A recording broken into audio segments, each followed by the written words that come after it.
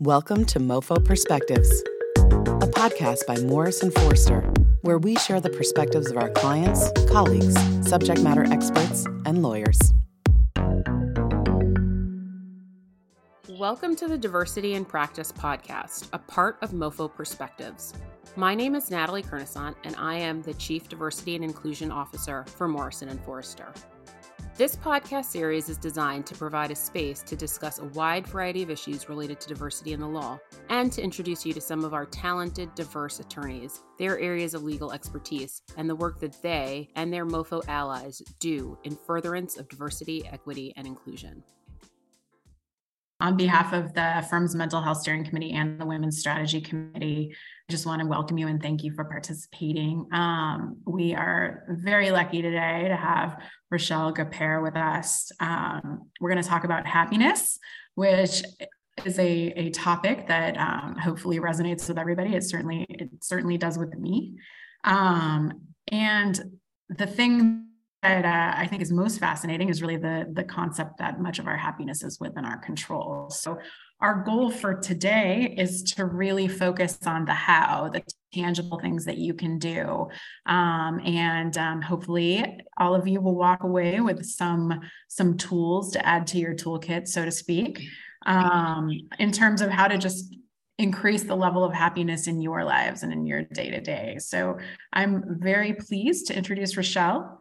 She is a happiness coach, an author, a lawyer, an entrepreneur, and she is known for bringing her charismatic personality, which you're about to see, and sheer joy, which you are also about to see, to everything that she does. Rochelle has a BS in psychology, and she graduated with a JD from the University of Miami School of Law. So she is both a lawyer and a happiness coach. She'll tell us a little bit about that journey. She was recently recognized as one of the top 100 female empowerment speakers, which is really cool. So Rochelle, thank you so much for being with us today. And I'm going to hand it over to you to kind of kick us off for a few minutes, walk us through some concepts and set the stage, and then we will have a discussion. Perfect. Thank you, Stacey. I am thrilled to be here. Before I start, I want to just thank Bea, Ernie, and Ginny for all the time they've spent to ensure that this program, this session is a huge success. I want to welcome, and I'm actually fascinated by all the countries that are in attendance. It just goes to show that happiness is something that's universal. There are 7.8 billion people on this planet, and it's one thing I think we can all agree on, that we crave it, we want it. Many of our goals are set in stone or are aspirational to help us become happier versions of ourselves. So I am thrilled to be here. Hearing my introduction sometimes overwhelms me because this is a full circle moment for me. There was a time in my life where I was an unhappy attorney, and to know that 6 years later, the work that I have intentionally done and the work that I'm going to share with you today has really transformed my life. And I know it can absolutely transform your life as well. So a 2016 study by the ABA on attorney well-being found that 28% of lawyers suffer from depression. 19% of lawyers had severe anxiety, and 11.4% of lawyers had suicidal thoughts the year prior. So kudos to MoFo for being at the forefront of engaging these conversations, for just putting these statistics out there, for hosting these webinars and sessions, so that all of us can start speaking more vocally about what it is that we're going through, right? It makes good sense, good business sense for a firm's lawyers to be happy.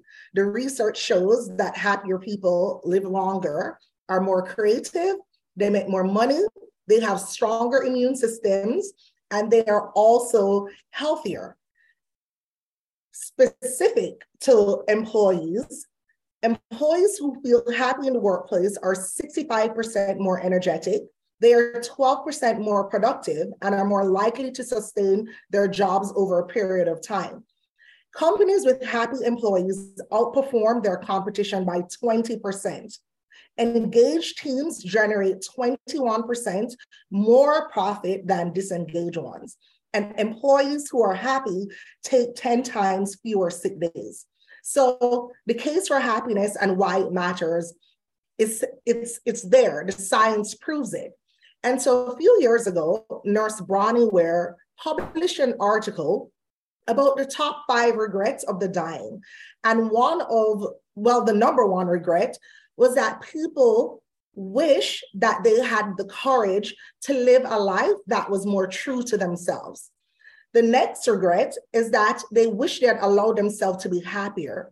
Many people didn't realize until the end of their lives that happiness is a choice. So I will pause here and I'll ask you, on a scale of 1 to 10, how happy are you? How happy are you feeling in your life, in your career, in your relationships right now and over the past couple weeks, past couple months? This number is extremely important because we cannot fix what we don't confront. Vulnerability is bravery. There is no reason for you to suffer in silence when there is help to be had. So I want you to really nail down that number. If you are 5 or below, I want you to be deeply honest with yourself about that number. If you're driving to work and you're having anxiety, if you're in constant angst, if you are snapping at your loved ones, if you are crying yourself to sleep at night, listen, be honest with yourself. The minute that you own that number, then you could move forward and take the necessary steps to make your life better. And I will tell you this, your happiness is your responsibility. Nobody is coming to save you. You have to save yourself. Nobody's coming to save you. You have to save yourself. So today, my intention is to give you tools and tips and techniques that you can implement today, tonight, tomorrow morning, and start moving in the direction of living, designing, and creating a happier, more fulfilling life. So with that said, Stacey, let's go. Thanks, Rochelle. So I've got a number of questions for Rochelle, but I also want to invite all of you in the audience to use the Q&A feature if you have any questions for Rochelle as well, and we can dig into those. So Rochelle, I think I'd like to start off just talking about the law profession. Like, what is it? What does the science say? What do the studies say? Like, what is it about lawyers and the profession of law that results in these lower levels of happiness? So to start, first and foremost, before being an attorney, we are human beings, right? And as human beings, we are predisposed to have negative thoughts. We have on average 60,000 thoughts per day, and 80% of those thoughts are negative. 95% of those thoughts are repetitive thoughts. So we are thinking negatively the majority of the time, and we're thinking the same thoughts over and over again. And it makes sense because through evolution, we needed to think about the worst case scenario or the bear that would attack us. And we had to be on our P's and Q's to maintain our safety. So for attorneys specifically though, we tend to be more pessimistic.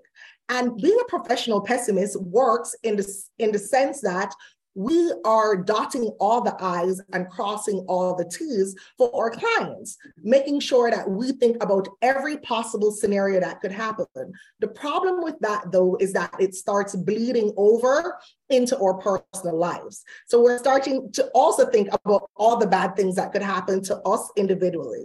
So what I would suggest is that whenever you are going down that negative thought loop, think about your worst case scenario and the best case scenario. The odds of the bad thing happening are just as high as the good thing happening. So start, what is the best case outcome in this situation that I'm facing? Another thing is that lawyers don't tend to have a good or healthy work-life balance. So many of us are bombarded with work. We're allowing our work hours to bleed into our family life, especially now with this new work from home structure. We are blending work and home activities together. So have clear cutoffs about times that you are going to dedicate to work and times that you are also going to just focus on your own personal self-care. Another thing is that our friends or family or employers or partners, they have high expectations of us. We are used to being the problem solvers. So because people expect us to have all the answers, very rarely we want to show any vulnerability or any weakness. And that's a problem because, of course, we're human beings. We all have bad days. And so it is inevitable that we're going to have tough moments. And so we need to be very vocal with our family members or colleagues or coworkers when things aren't necessarily going well for us. Another thing I'll say before I wrap this point up is that we have high burnout rates. And a recent study by the ABA, it's a study that was conducted in 2021, it showed the pervasiveness of lawyer burnout, and women reported higher levels of stress. 67% of women said they had extreme stress, 38% said they worked long hours, and 9% said they never stopped working. Of course, you're unhappy if you never stop working. And just to add a term, compassion fatigue. You have to put yourself in your client's shoes many times, and eventually, after having to absorb their trouble, their problems, it weighs heavily on us. So it's important that we are able to separate our clients' problems from our problems and what the solutions are. That's super interesting. I'm thinking, we're talking about happiness. It feels like this big kind of elusive concept to me. We're lawyers, we like our defined terms. Can you just help us put a little framework around when we're talking about happiness? Like, what do we mean? What is happiness? So what I will say is that happiness is deeply personal. It is, to an extent, very subjective. And I want everybody who's listening tonight to make note of this. What makes you happy? When was the last time you really sat and thought about it? Because the things that made you happy maybe at 20 years old, they probably aren't making you happy today. And so we have to be conscious and conscientious about doing the things that make us happy regularly, but we also have to define what that means for us. But nearly all the studies show that it shares some similar ingredients, and one is a sense of control and autonomy over one's life, being guided by purpose and meaning, and connecting with others. Happiness can be measured, strengthened, and taught, but in this setting, happiness in the workplace is a feeling of an overall sense of enjoyment at work, being able to gracefully handle setbacks, connecting amicably with colleagues, coworkers, and clients, and knowing that your work matters to yourself, to your organization, and beyond. So you talk about in your book, and Rochelle has a book, we'll send around the information to all of you, but just wanted to put in a little plug.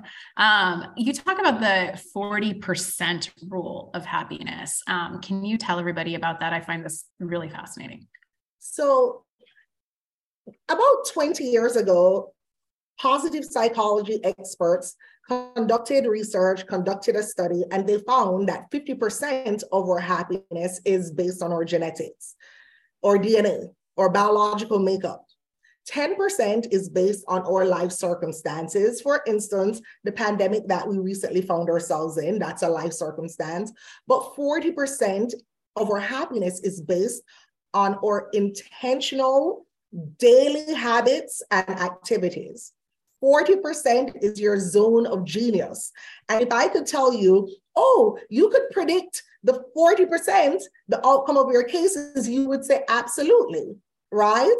So 40% is your sweet spot. And in moments where I am feeling not myself, low energy, I remind myself that 40% of my happiness is within my control. And that number is important because rather than thinking of happiness as something that's so external and so outside of you, you now realize that it is your daily activities, your intentional habits that are forming the core of your happiness and your well-being. It's so interesting because, it's easy to feel like whatever circumstances you're facing at any given point are really what's driving your happiness at that moment. So I just find, 50% genetics, that is what it is, but that there's only 10% that is driven by your circumstances, and compared to 40% that's driven by your own actions and within your zone of control is really kind of eye-opening to me.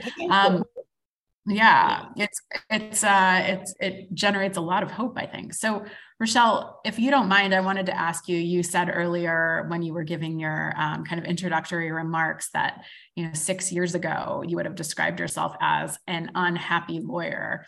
Can you tell us a little bit about your journey and, how you got from that place to where you are today? So one, I will say that I worked in a work environment that allowed me to be vulnerable. That was important because I remember the day I marched down to my boss's office and I told her I needed 6 weeks unpaid leave. And she was startled. She looked at me and she said, "What's going on?" And so I mentioned earlier that happiness in the workplace is having a sense of enjoyment at work, feeling that you are contributing, that your work has meaning. And so I found myself waking up for maybe 3-4 months, just not feeling inspired, my energy was low, and I just wasn't feeling myself. And so what I will say is that one, my boss provided the environment, she cultivated, and the office cultivated an environment where I felt safe to tell her I wasn't feeling good. Long story short, I ended up going off on a paid 7-week sabbatical to Oxford University. And I was intrigued why some people were more predisposed to happiness than others. I was a psychology major. And so I've always been fascinated with the study of the human brain and human dynamic. As I was researching, I realized that a new school of psychology was birthed called positive psychology, and it is about human flourishing.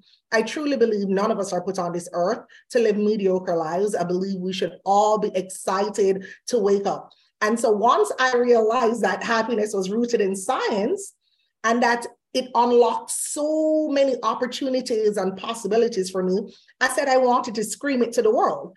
Surely I couldn't be the only unhappy attorney. And it's interesting because at my job, once I was vocal about what I was going through, it was a ripple effect. And other attorneys started speaking up about their hardships and about their sad moments. So, vulnerability is bravery. It is hard. I will tell you it was hard because there were many days when I laid in that bed and thought, this is my dream life. This is the only thing I'd wanted to do since I was a kid, was to be an attorney. And then there was that gnawing feeling of what next. And so what I will say to anybody who is listening right now is that any moment you could reinvent yourself, you can pivot. There is help to be had, but people need to know, people who you trust need to know that you are not in a good space or feeling your best self. And here I am. It's fascinating. And I think, obviously, it's great that we're able to leverage you to share all of these learnings without us all going to Oxford on the as intriguing as that sounds. So I was thinking maybe we can get a little tactical here and start to talk about like some of the different maybe barriers to happiness and some of the different tools that folks can use to cultivate more happiness. So let's start with the work environment. I'm really interested in this idea, but how does the environment around us when we're working or otherwise impact our happiness, and what can we do to improve it? So, okay, for one, most of us know the places that bring us joy. For instance, we know that when we go to the beach, we enjoy the beach, or whatever it is that is your thing. And so what I would say is, in your work environment, set up an environment that makes you feel good. Whether it is the music that you are playing in your office, you could create a happy playlist with some of your favorite songs, whether it was a song you played as the first dance at your wedding, the song that always gets you in a good mood, that makes you want to get up and dance. We need to declutter our spaces. So many of us have so much clutter around. It is hard to focus when you have clutter in your midst. Another thing is, make sure that your environments are well lit. Vitamin D is essential, especially for those of us who are living in colder climates. Ensure that you have well lit rooms, that your windows are open during the day, that you are getting enough sunlight. Another thing that you can do is to also have pictures of happy memories around you, pictures that trigger joy. And separate and apart from your physical environment, think about who you are socializing with. Where are the sum of the 5 people we're talking to? Too many of us are allowing negative Nancy's to occupy our space. Look on your phone call log. Who are the 5 people you're talking to most? How do they make you feel when you speak to them? And I'm not saying not to talk to your sister who nags you or your mother-in-law who nags you or whatever, please. But what I want you to do is that when you are going to interact with anybody who you know, or even a client that you know is going to bring your mood down, what happiness enhancing activity can you do immediately after? You could dance in your office, dance at home. 12 minutes of exercise, that's just 3 songs, is enough to increase your feel-good hormones, increase your oxytocin, and make you feel better. So it's really about being intentional from you wake up in the morning about creating an environment that makes you feel good. And that is completely within your control. Yeah, it's so interesting that especially working from home, I can see like my kids clutter everywhere. And I often will like take, 15 minutes when I, have other things I need to do and just start picking things up. And I used to think that it was me procrastinating, but I've come to realize that it's actually it's me like fixing that barrier to my ability to actually just focus and move forward. So the environment makes a lot of sense to me. And this also explains why, much to my husband's amusement, I have these acrylic and rose gold, like beautiful, like staplers and things that I don't even use, but I like to look at them. They make me happy. It beautifies your space. Many of us enjoy going to the spa. We can't go to the spa every day, but you could create that environment. You could play the music that they play at the spa. You could light candles. I love to go to the beach. I play ocean waves in my background in my house all the time because it calms me. It reminds me of the beach. So you don't literally have to do the thing to enjoy the thing. So get creative with some of the things you're doing and create a happiness jar. This is so important. Earlier I mentioned what makes you happy. What are some of the things that are free, easy that you could start doing? Write them down, put it in the happiness jar on your desk. And whenever you feel stressed out or your happiness levels plummeting, surprise yourself. Go in that jar, pick something out and do that activity. Surprise yourself. It could be jump rope, go for a walk, a 5-minute breathing exercise, but whatever it is, make it something that is easy and accessible that you can do in the moment. No, I love that idea. So I wanted to ask next about social connection. I know the research shows that social connection is, far more than money, for example, is a bigger determiner of how happy we are, predictor of happiness. How does this work? And especially in this hybrid environment, like how can we build those meaningful social connections that really improve our own happiness? So, the more positive your relationships are, the better you'll be able to face life challenges. It's inevitable, meaning we're all going to go through tough moments. Think about when you have a hard day and you call a girlfriend and you rant to her and how you feel after just being able to just let it out. So the support that you get from your social connection can add to your feelings of meaning and purpose. And these in turn add to your resilience. And so the social connection part of it is that you have to be intentional about forming these relationships, especially now that we're spending so much time isolated at home. Lawyers are one of the groups who are ranked the loneliest on the loneliness scale, because we spend so much time alone. But now more than ever, we are connected. So find your tribe online. Do you like plants? There's a group for that. There's a meetup group for everything. Join a local book club. And I will say this to attorneys. We have a tendency of only socializing with our peers or other attorneys. Expand your network. Learn from people who are different from you. Variety is the spice of life. So local book clubs, sign up for an exercise class, and exercise your social fitness muscles. And what I mean by that is pencil in time to intentionally meet with people who you know you enjoy their company. Not just, oh, I have friends we've been saying for 3 years, oh yeah, we should meet up, but we haven't met. But this year, I'm being very intentional about meeting my friends by setting dates in the moment, because I know it makes me feel good after having that interaction. Can you talk a little bit about social media and its impact on happiness? Oh, listen, social media has its benefits. There is no doubt. Everybody who is listening from this day forward, I will say to you, when you wake up in the morning, we're going to start creating a deliberate morning routine. Most of us wake up and what do? We pick up our phone, we start scrolling through Instagram or Facebook, or we check our email. You're going to give yourself the gift of 5 minutes of stillness in the morning. The problem with checking social media in the morning is that the social comparison sets in. Before you even have the opportunity to be one with your thoughts, visualize your day, plan your day, be grateful that you woke up, you are seeing somebody else's highlight reel. You are with yourself 24 hours a day. That highlight reel is a curated image. And now you are comparing yourself to their curated image. Is that fair? You wake up, you felt good when you woke up, but then all of a sudden you go on Instagram, somebody's on a cruise, whale watching in Alaska. Why not me? My life sucks. You got on that negative thought pattern. Those 60,000 thoughts, negative thoughts start. So nip the social media scrolling in the bud. You have to start your day, begin your day how you want to win and live your day. So social media, yes, it is good for connecting. And I want you to also assess, how do you feel after scrolling? Does it make you feel good?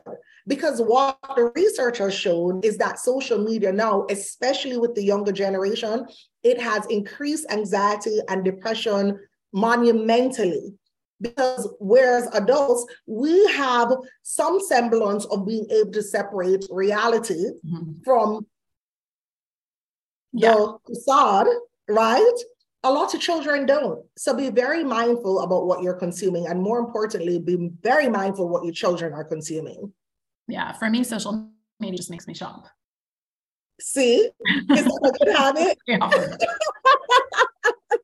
Just being honest. You said vulnerability is the key. So here we go. Yes.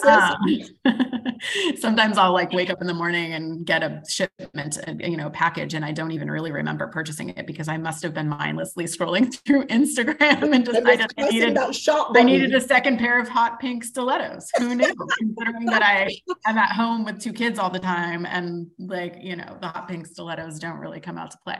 But that's an aside. So earlier you said a quote to me that just really resonated, which is comparison is the thief of joy.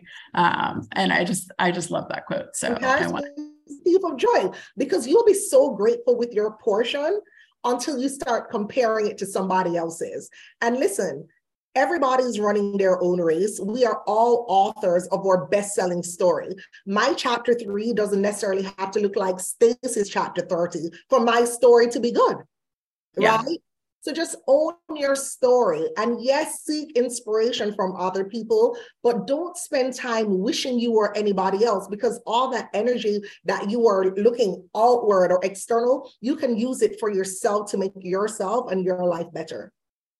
So I want to talk about something that is, probably more for the more senior attorneys and business professionals, meaning folks that manage other people. Yeah. And I want to talk about feedback. And I know you have said that the ideal feedback, praise to criticism ratio is 5-1.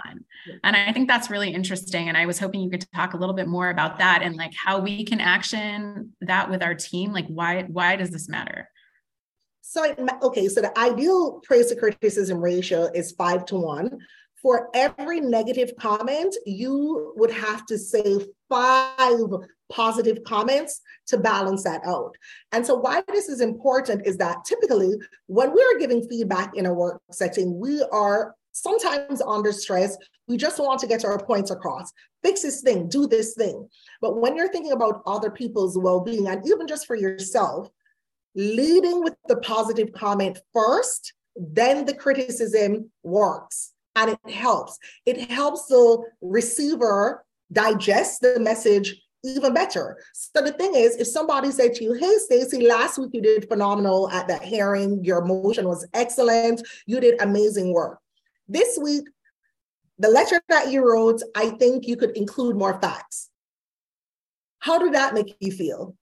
It made you feel capable and competent, and it reassured you that you are able, you're smart, and that you are able to do what you were hired to do. But in the same breath, yes, you have room to learn and room to grow. So I would implore managers, partners, as you are talking to your colleagues, employees, be very mindful about how you're giving criticism. And so not only be mindful, but also give actionable feedback, not vague feedback. And if you're in the room and somebody is giving vague feedback, step up and say, oh, but could you explain more in detail what could be better, point by point, flesh it out? Because so many of us are just operating in the gray area. And so clarity is power.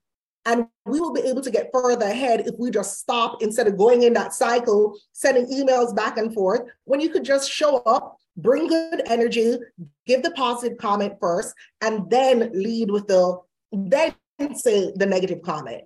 Yeah, it's really interesting. I mean, even outside of work, I think I'm probably better at including the feedback, the positive feedback with the negative at work. But I was thinking about with the 2 teenage boys in my house, I think I'm probably more at the 5 criticism to 1 praise. It's like, do this, nice shirt. And then, so internalize it. Yeah, it's really. Remember, we are thinking negatively most of the time. Most of us are so starved for affirmation and validation. And listen, I am not saying that you need to depend on people to affirm you, but it feels good. You should affirm yourself. Affirmations work. Every morning, you should wake up and affirm yourself so that you don't need other people to necessarily fill up your tank. But for all of us, it would be so much better if we led with kindness, because kindness begets kindness. And most people aren't hearing kind things. You don't know what people left at home when they show up at work. So they left home, they feel unhappy. They come to work, you are bombarding them with criticism. So treat people how you'd want to be treated.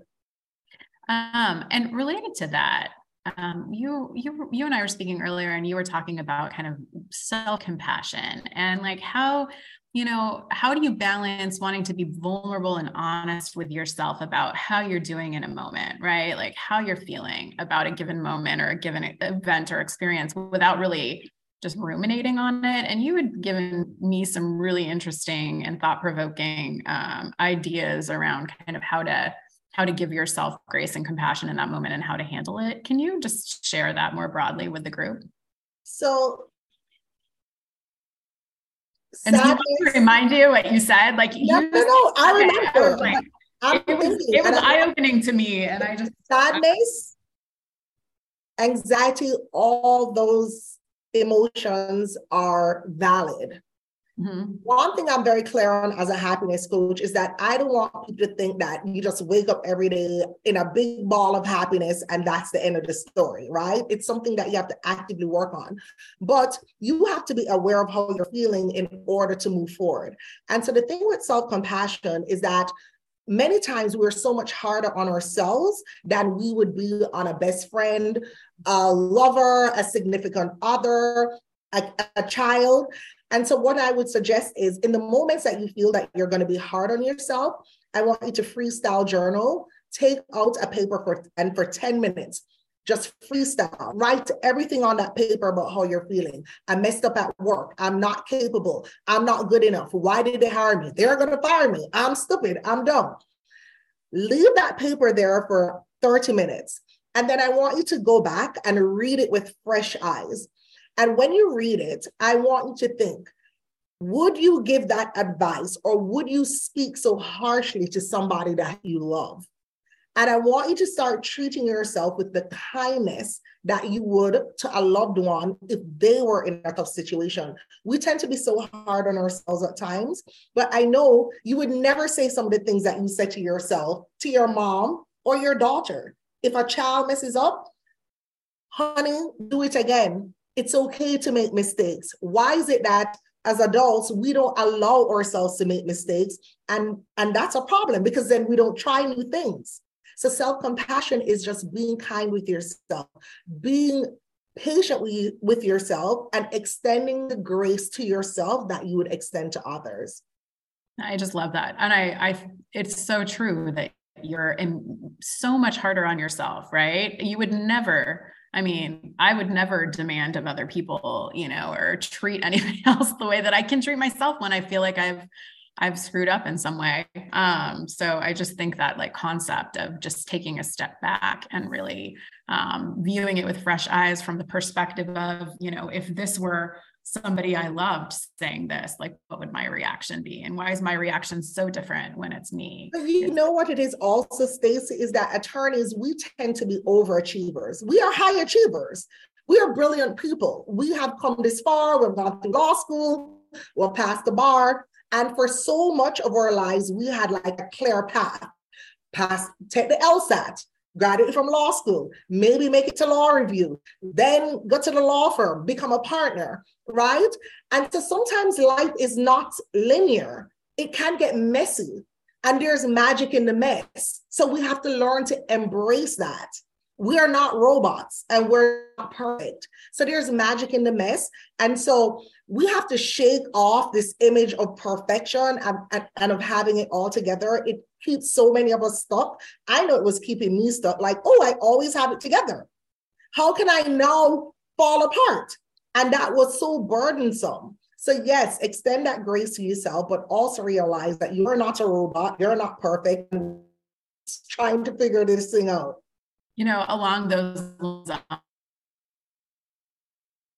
is this idea of making sure that you have access to knowledge building resources. And a lot of times if we feel like we're not prepared for a situation, or we need to learn more, that can really increase anxiety and nervousness. And obviously hopefully everybody knows that the firm has really great training resources and things along those lines, but it kind of makes me laugh a little bit along the lines of what you were just saying. I remember being a junior lawyer and thinking to myself, when I would face a new question or a new issue, someday in my career, I'm going to know, I'm going to know the answers to all these things.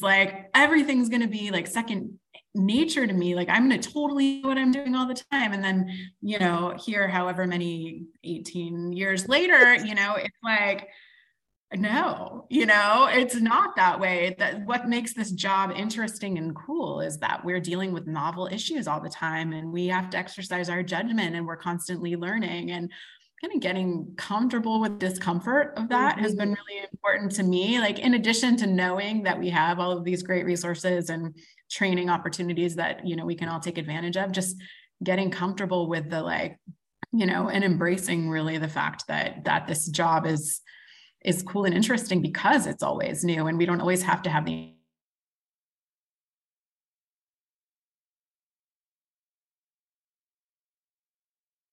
constantly striving for the next thing, and it can be exhausting. So we have to give ourselves some grace.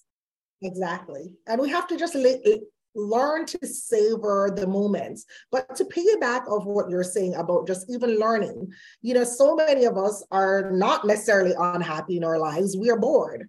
The monotony is killing us. So yes, in our day-to-day jobs, we are learning new novel concepts and ideas, but are you learning outside of work? Are you shaking up your life? What new things have you tried? What new books have you read?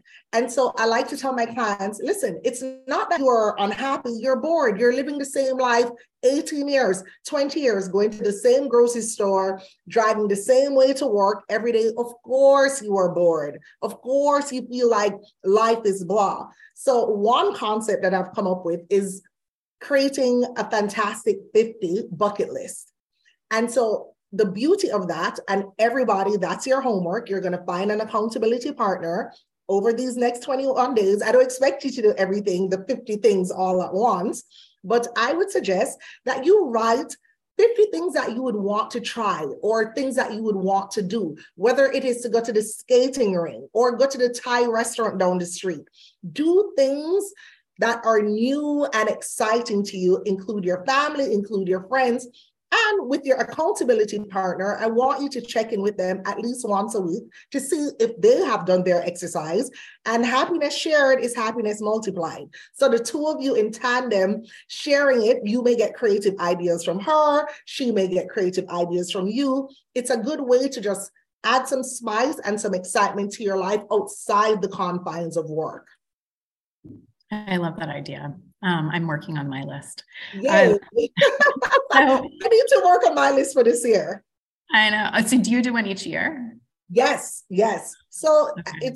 I hate to even admit this. On my bucket list is to go to the Grand Canyon, and it makes no sense. I've traveled all over the world and still have not gone to the Grand Canyon. So that's number one on my fantastic 50 list. It's a huge thing, but beach yoga is now on my list. I look forward to it every Wednesday, and I have fun, curating my list. It gives me something to look forward to.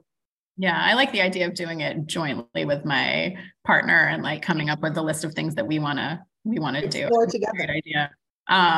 So I want to talk about leave. About vacation, and then what I consider to be the exact opposite of vacation, parental leave. Mm-hmm. And historically, the legal industry has been really terrible at leaves, at respecting leaves and things like that. Why is it so important that people are able to take, a real time away?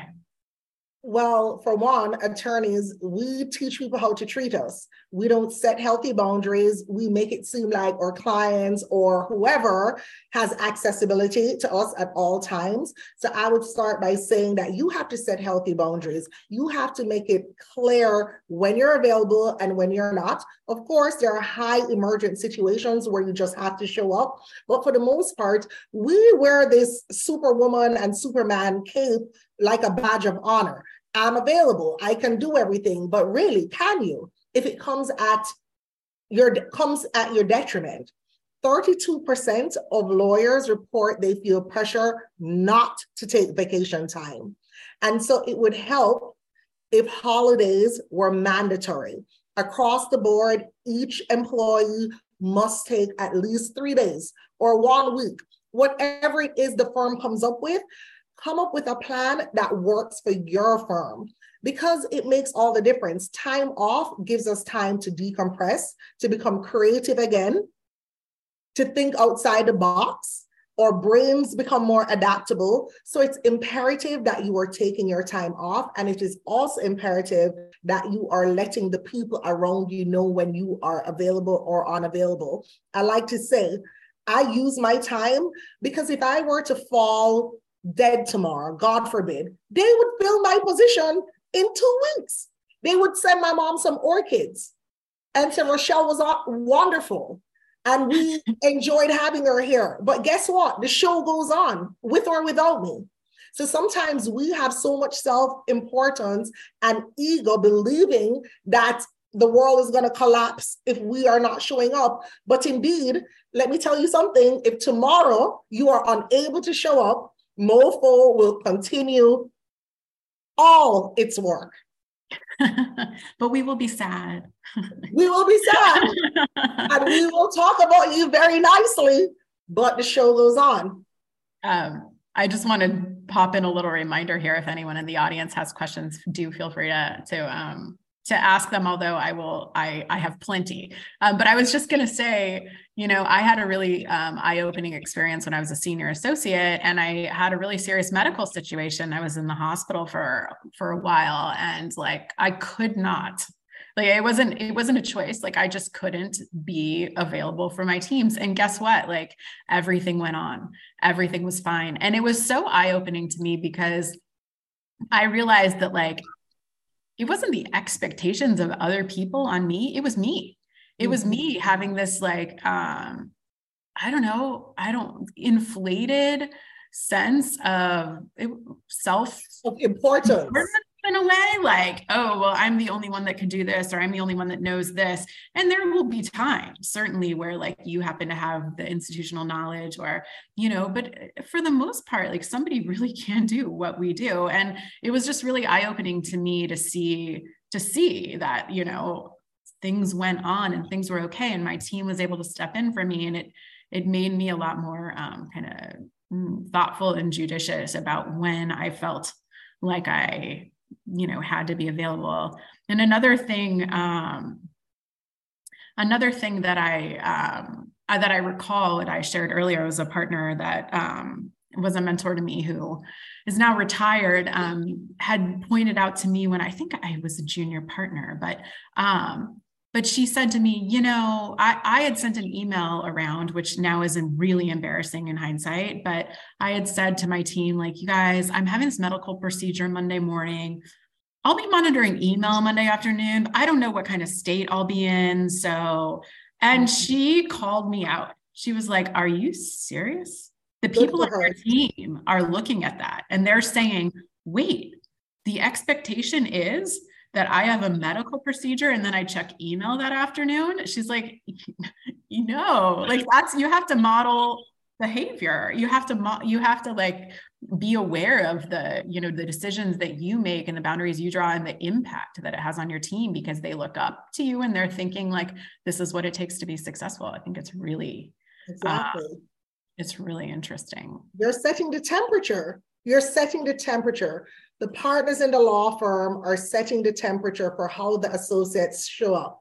If you are sitting at your desk till 10 o'clock at night, a young associate is also feeling, well, if Stacey's here till 10 o'clock at night and she has 2 children and she's married, then I obviously need to stay here, right? So I am really happy that that partner said something to you about that, because we have to be very conscious of the actions that we're exhibiting, because people really are following our lead and they're looking to us as older attorneys now to set the temperature and the tone for the work environment.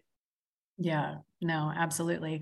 We have a couple questions that I kind of want to deal with together, related to, one is like, how candid would you have to be to convince your firm to let you take an unpaid leave of absence? And the other is just around if an associate's depressed and are concerned about what the potential response would be from a partner. And I just want to say, like, the firm has incredible resources. You don't need to go to a given partner if you're worried about what their response is going to be. So after this call, we can circulate the different resources that you have available and the different people that you can reach out to if you're struggling or need help and you're not comfortable having a conversation with, the particular partner that you're working with or what have you. There are definitely benefits that are available. So I just want to put in a plug for really how good our benefits are.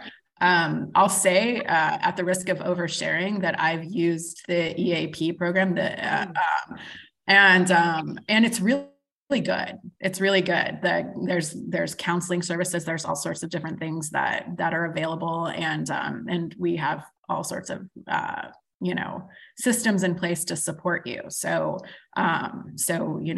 we'll circulate those resources. But I just wanted to throw that out there. Stacey, you just gave me chills.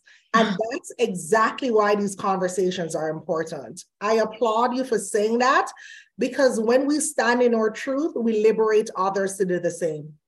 You don't know how many people now on this chat are now thinking, if Stacey went to seek help, then of course I can too. So you've given people the permission to not only acknowledge that they're not feeling good, that they are depressed, but now to also seek the resources without shame. So this is exactly why this conversation is necessary, because there's somebody in Beijing right now or Singapore right now who probably was suffering in silence, and you have now liberated them. Well, I applaud you. Thank you. Necessary. I mean, it's just so for me, like, you know, I feel like there were many years where I felt like I needed to put a facade of really being perfect in order to do this job well. And I actually have come to believe that the opposite is true, that like, I'm just a better leader of my teams. And, you know, if I'm honest, maybe over honest sometimes, depending on who you ask. But I just think it's really important to for all of us to like model authentic behavior and let people know that like we all, well, maybe not all of us, but a lot of us struggle with it. Well, we're human. We all are going to have our stresses. Listen, none of us are going to go through life without any form of stress or sadness we're going to experience, whether it's divorce or a breakup, job loss, death of loved ones. It is just a part of life. And it is just coming up with the skills and the tools in order to cope when we are in those tough seasons, because the tough seasons are going to come. But as we're doing, we are giving you the tools to like develop your own happiness toolkit so that when those seasons come, you know where to seek the help and you know what you need to do to get yourself back to your happy place. So I want to turn a little bit to something in your book that I think is really interesting and that you've said resonates with a lot of your readers, which is this concept of like your 8-year-old self and asking yourself whether your 8-year-old self would be proud of you. Like, what is it about 8 and your 8-year-old self? And like, why does this concept resonate so much? So at 8 years old, you're no longer a toddler. You are now a child, a boy, girl, becoming whoever you decide and want to be in this world, right?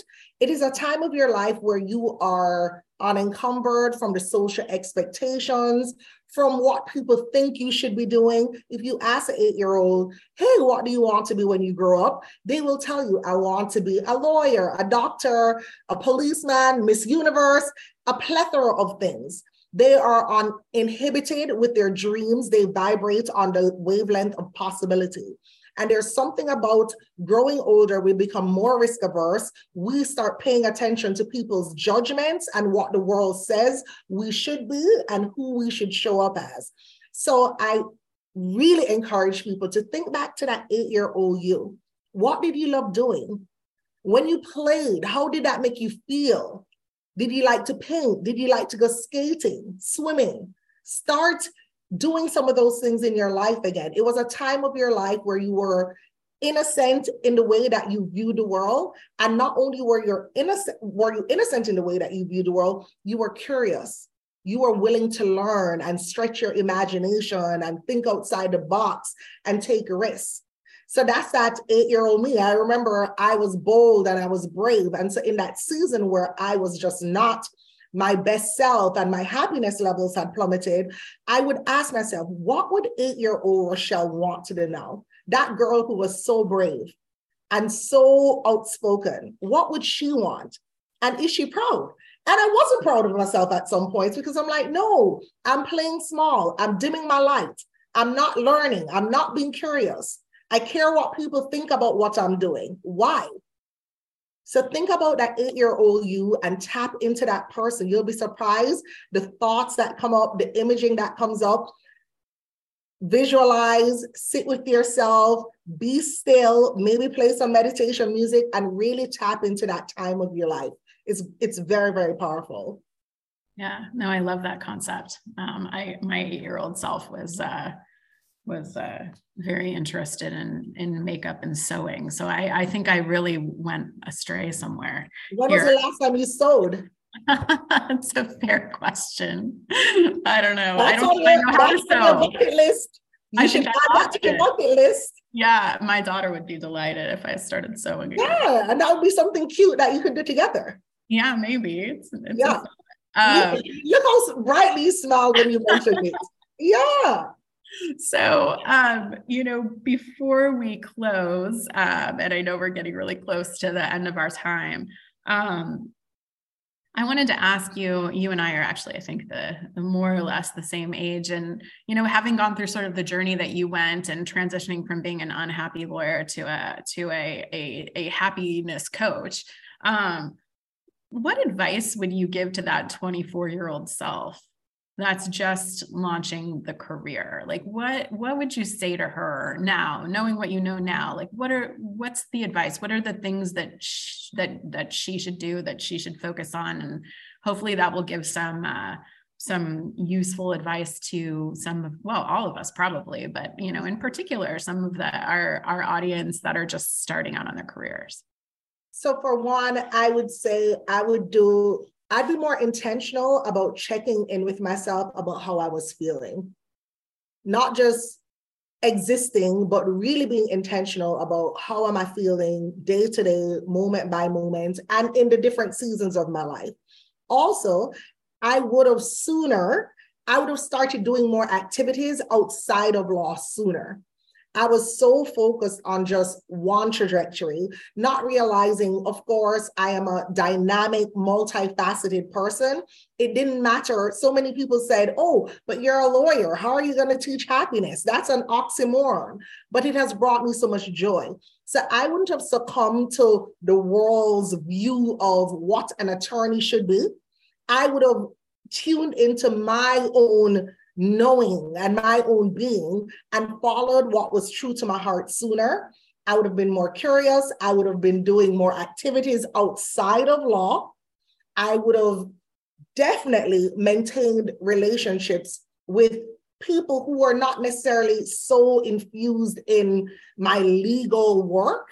So that, I have friends from all walks of life, but in Miami, most of my friends are attorneys.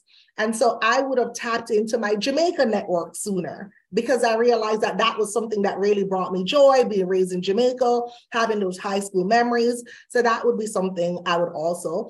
And I probably would have just been more intentional about seeking therapy and just having a neutral third party to bounce my ideas off of. There was a stigma around, oh, but I could just figure it out myself, or I could pray, or I could go to church and just have it all together. No, therapy is there for a reason, to help you unpack your blind spots. So I would have also done that sooner.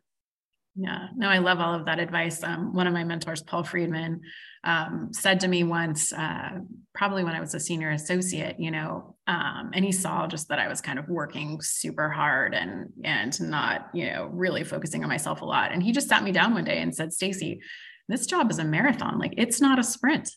You have to find a way to do this in a way that you enjoy, that's healthy for you, and that's sustainable. And, and I just really took that to heart. And I also think there's something about, somebody senior that you're working with that kind of giving you that permission to like, hey, you need to like focus on yourself too, and focus on your career and like how to make this career have longevity for you. Because I think we all know that if we're not able to find happiness and some kind of, focus on our own self-wellness, probably no job is sustainable for us. So, well, Rochelle, thank you so much. This has been really, really fascinating, and I hope really helpful for people. I think you all know that we're launching a 21-day happiness challenge. If you'd like to participate and you haven't yet signed up, the link is in the calendar invite for this call.